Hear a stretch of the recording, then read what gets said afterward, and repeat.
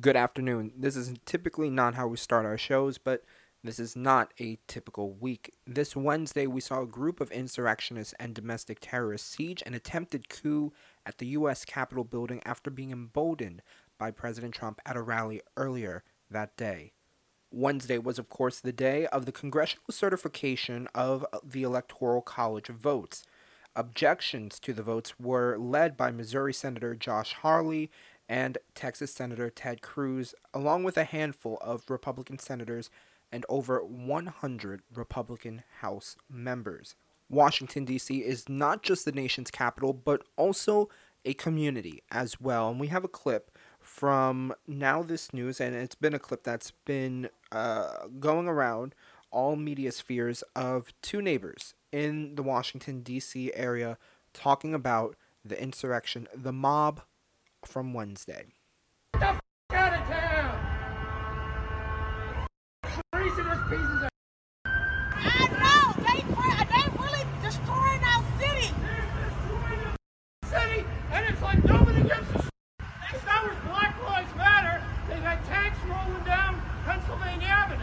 But they let these crackers take over the goddamn Capitol. That's true. What the f- is that? It makes me teary-eyed. That makes the crackers taking over the Capitol.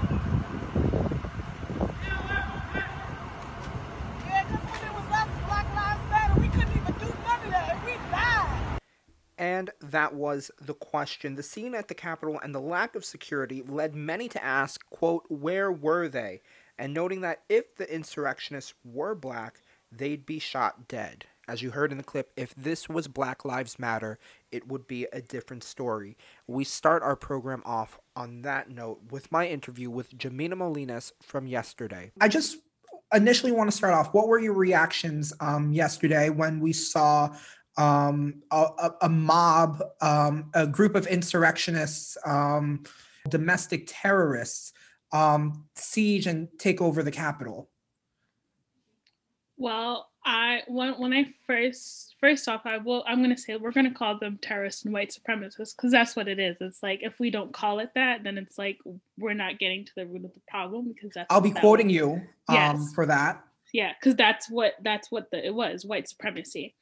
But when I saw it, I was in a mix of like shocked, but like not shocked at the same time. Like I was like, this is like insane, like that they were able to like take over a government building. But then at the same time, I'm like, well, why? Of course they can, because their skin color affords them that privilege to break into that building. Because it's, I even if I wanted to, I could never do what they did yesterday. I would probably have been killed like before I even crossed the gates, which is like insane. I would have been killed. I could have been, beaten by the police. I would have been tear gassed, So this whole thing was like just watching on the news. I was like this was insane. And let's get to that. A lot of people are asking, where was the security at the Capitol building, especially during a time when Congress, both chambers of Congress, were supposed to be certifying the Electoral College votes, obviously giving a full congressional certification for Joe Biden, even though we already knew he won the presidency, no matter how much the current president wants to say that he won the election. We know that is false. But a lot of people were saying, where was the security? And a lot of people on Twitter, in the media, on Instagram, on TikTok, were saying exactly what you said. That if these insurrectionists, or what you have labeled them as terrorists, were people of color, were black, were brown, were any other persons of color, then it would have been a different reaction. What do you have to say about that? What does that say about the whole idea of security and race in America? And this is just happening about 5 to 6 months after we last had you on talking about the Black Lives Matter movement. For me, it just goes to show you like how white supremacy is at the root of, the foundation of America. And the fact that as we said, like what the reaction of police and all those guards shows you that they know how to not use force. They know how to not use brutality. They know, procedures, or like what to do with protests, but they choose not to do it when your skin is white, basically. So it's like for us and for Black people, for Asian people, for people who identify as Hispanic, it's automatic force because we are less than, we are not equal to the white person, no matter how hard we try, no matter how much we work to like live in peace and live in coherent. It's we're never enough, and we're always going to be seen as less than. So we are deserving to, in their eyes, we deserve to be treated like trash and deserve to be treated like less than human. So that's honestly what this event and this very ugly day in history, of the many ugly days in history of this presidency, is showing that white supremacy is the root of the problem, and it's something that Americans need to like reckon with, because it's like if they don't recognize that this is not just white privilege, this is white supremacy, then it's like nothing is going to change if it's just going to be seen as white privilege when it's not. It really just white supremacy. Is Donald Trump the cause of this, or is white supremacy and white privilege the cause of this? I'm going to say both. So I would say Donald Trump is, he is the prime epitome of white supremacy in this country, of like, born and raised and, have these influence ideals. Like he's the epitome because it's like he's made it to this platform where now, he's made it okay, not okay, but he's made it more that you can express it openly, or that it's more like it can result in like highest forms of violence. So like I would say like before his presidency, it's not like white supremacy didn't exist, but it was like more so he brought it to a platform. He brought it to a different form of extremism that like hadn't, that was more open in this country, basically. And it's like, it was kind of made more subtle, but he made it more overt. So that's what I would describe it. So I think basically, what happened yesterday was the result of Donald Trump and his action and his words and his, ideology, and that he's created this, these people who idolize him, which doesn't make any sense, but they idolize him basically. So it's his ideology and white supremacy that resulted in yesterday's events. And then just going back to the actions of the current president right now, everyone remembers that scene out in Lafayette Square, driving out peaceful protesters with rubber bullets and tear gassing them just for the president to take a photo op with an upside down Bible in his hand, and then the lack of National Guard troops at the Capitol until Virginia and Maryland sent in their own state troopers and National Guard to assist the Capitol Police. What does that say about the administration as a whole? What it goes to show is that this administration, like what Trump's administration uses the National Guard like when it benefits him and when it benefits his white privilege. So it's kind of like in this case, he like obviously he had the authority to send the National Guard and he refused to, because this is something that's benefiting him. It's what he wanted, and this is what he wanted so that he could get, hoping that for some reason that like the election can be overturned. So like it just honestly, it just, as I stated, it just goes to show you like how really rooted like the issue of white supremacy is, and the fact that he had the power to stop this and he didn't, like for the greater good of the country, he just decided not to.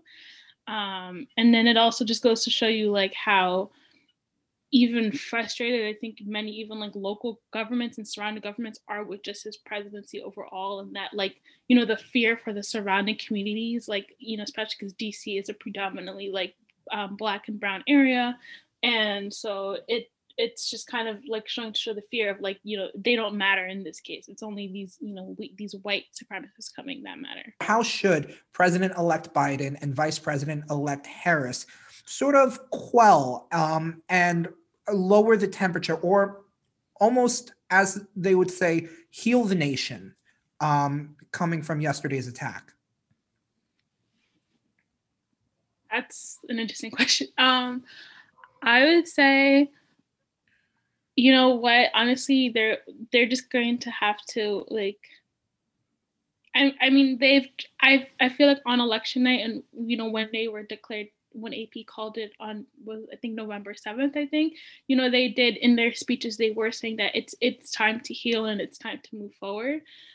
I mean, it's easier said than done when I say it's time to heal, because at the end of the day, like, um, Trump has made white supremacy much more overt, in a new light. So it's definitely hard to, like, heal from that yesterday, because it was such a large event.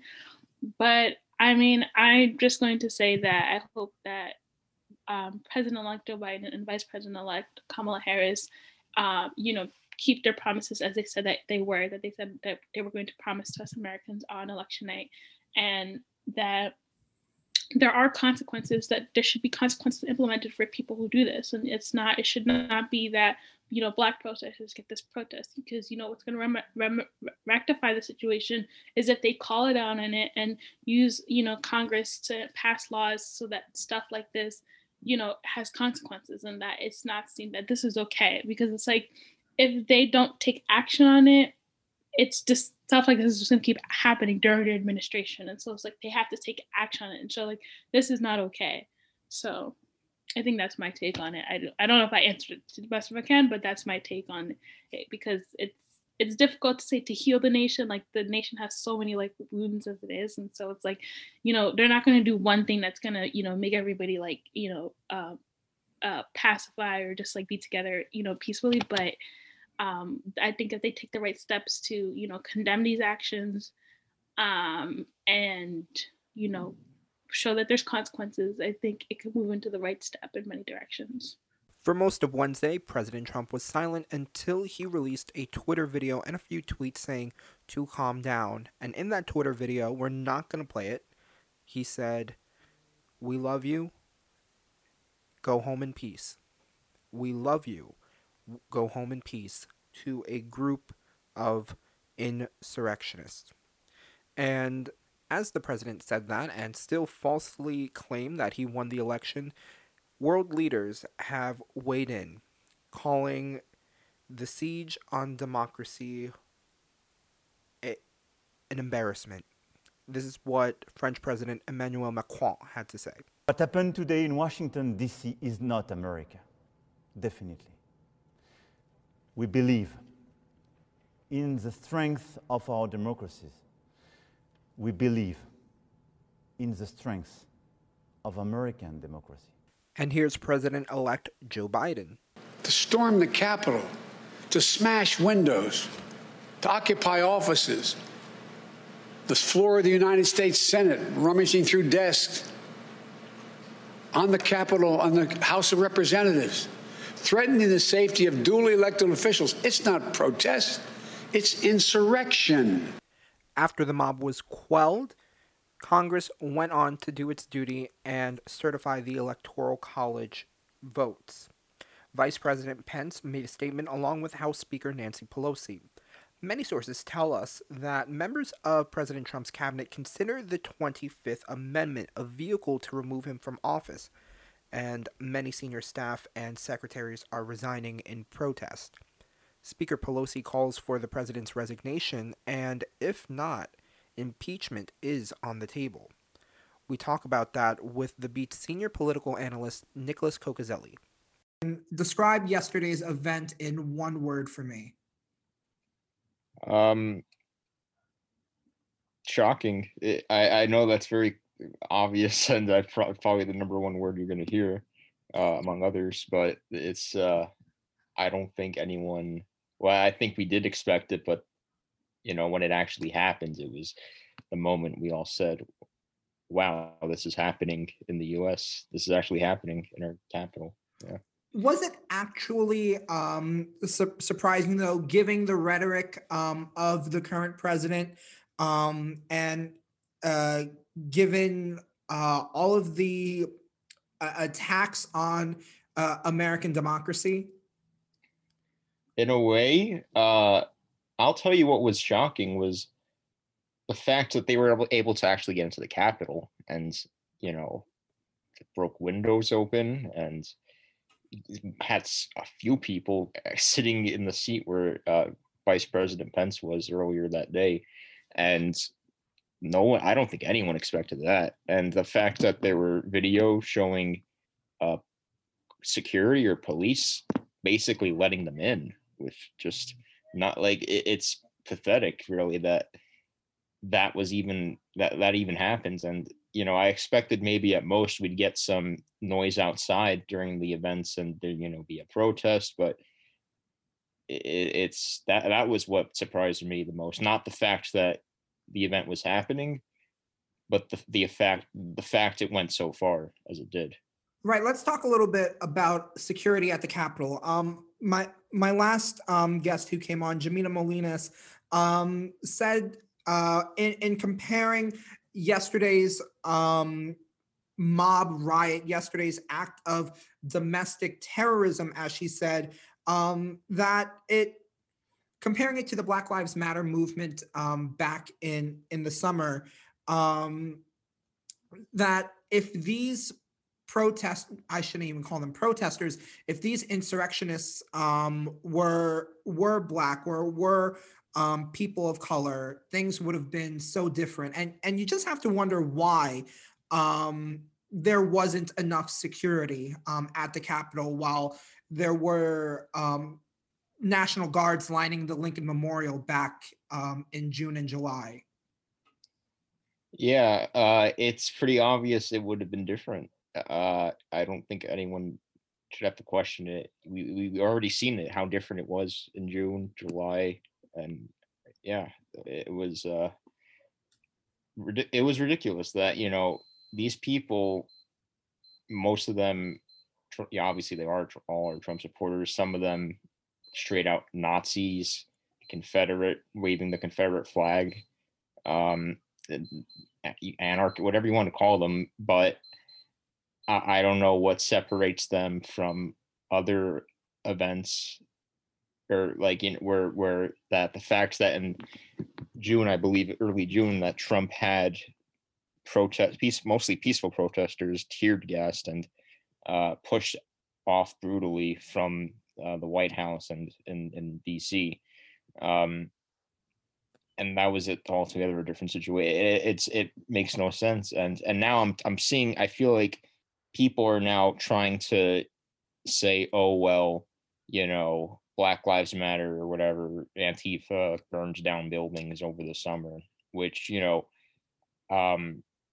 is wrong. It's wrong to burn down buildings. It's wrong to engage in violence. But you know what? The facts is that 93%, I believe, is the 90 over 90% of the Black Lives Matter protests were peaceful, and this was I don't know what you want to call it, but this is, I'll just leave it at the fact that this is the first time we've had people with Confederate flags in the White House, or not the White House, the Capitol, and the first time we've had someone raid the Capitol, or a different entity or force raid the Capitol since the War of 1812. So I think that alone should speak to the difference of how bad this is. Right. Over 200 years since the Capitol has last been raided. Quoting House Speaker Nancy Pelosi, calling the Capitol, quote, a temple of democracy. Yesterday, many of our allies have called those actions abhorrent. New Zealand Prime Minister Jacinda Ardern said democracy, quote, should never be undone by the mob.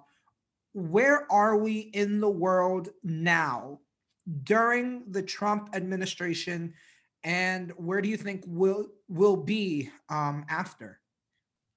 I don't know, honestly, because I hate to tell you this, but I don't think this is the end. I think that this is just the beginning of what may be a series of events, tragic events.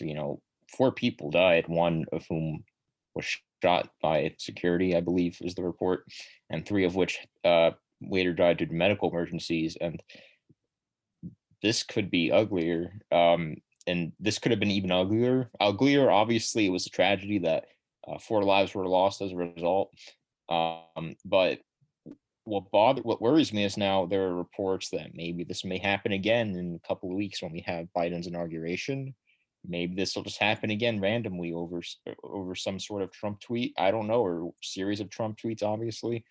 But this is very dangerous. And the fact, what worries me even more is that a YouGov poll came out today, I believe, or yesterday, or recently, that 45% of Republicans actually either approved or somewhat approved of the events that happened, and only 43% said they did not approve or somewhat did not approve. So that alarms me that almost half the Republican Party, the opposition, or the one of the major parties, I should say, um, is okay with this, and over so many Republican Congress people still voted yes for the objection, and that Do worries they me. bear responsibility? Do they and the 13 senators before yesterday's siege bear responsibility to what has happened? Yeah, they do, and I give them some credit for those who did after witnessing what happens. At least pull back, withdraw their objections. But Josh Hawley did not for Pennsylvania. I know many Congress people did not, obviously, and I've Nicole Malliotakis from Staten Island, or District 11 of New York, uh, is currently, I believe, still going on about voter fraud allegations, which are, of course, been proven untrue, which interests me because she won her election, and no one has raised a question about the validity of her election win over Max Rose. But she is inciting this, and this is one. I assume she also continued to vote yes if she still speaking with that rhetoric. I don't see why she wouldn't. It's disgusting, and I I'm worried. I worry that now we have Josh Hawley and Ted Cruz now at the head of the continuing the Trump movement, and Trump. We don't know where he's going. He's obviously not going anywhere. But it's uh, I don't know what to say. It's really a matter of we have to wait and see, and we have to be um, aware, and we can't just let it just happen. We have to really take action to hold these elected officials accountable. The former Attorney General Bill Barr said that President Trump betrayed his office. Is this the right time to be calling for the president's removal, to be calling for impeachment?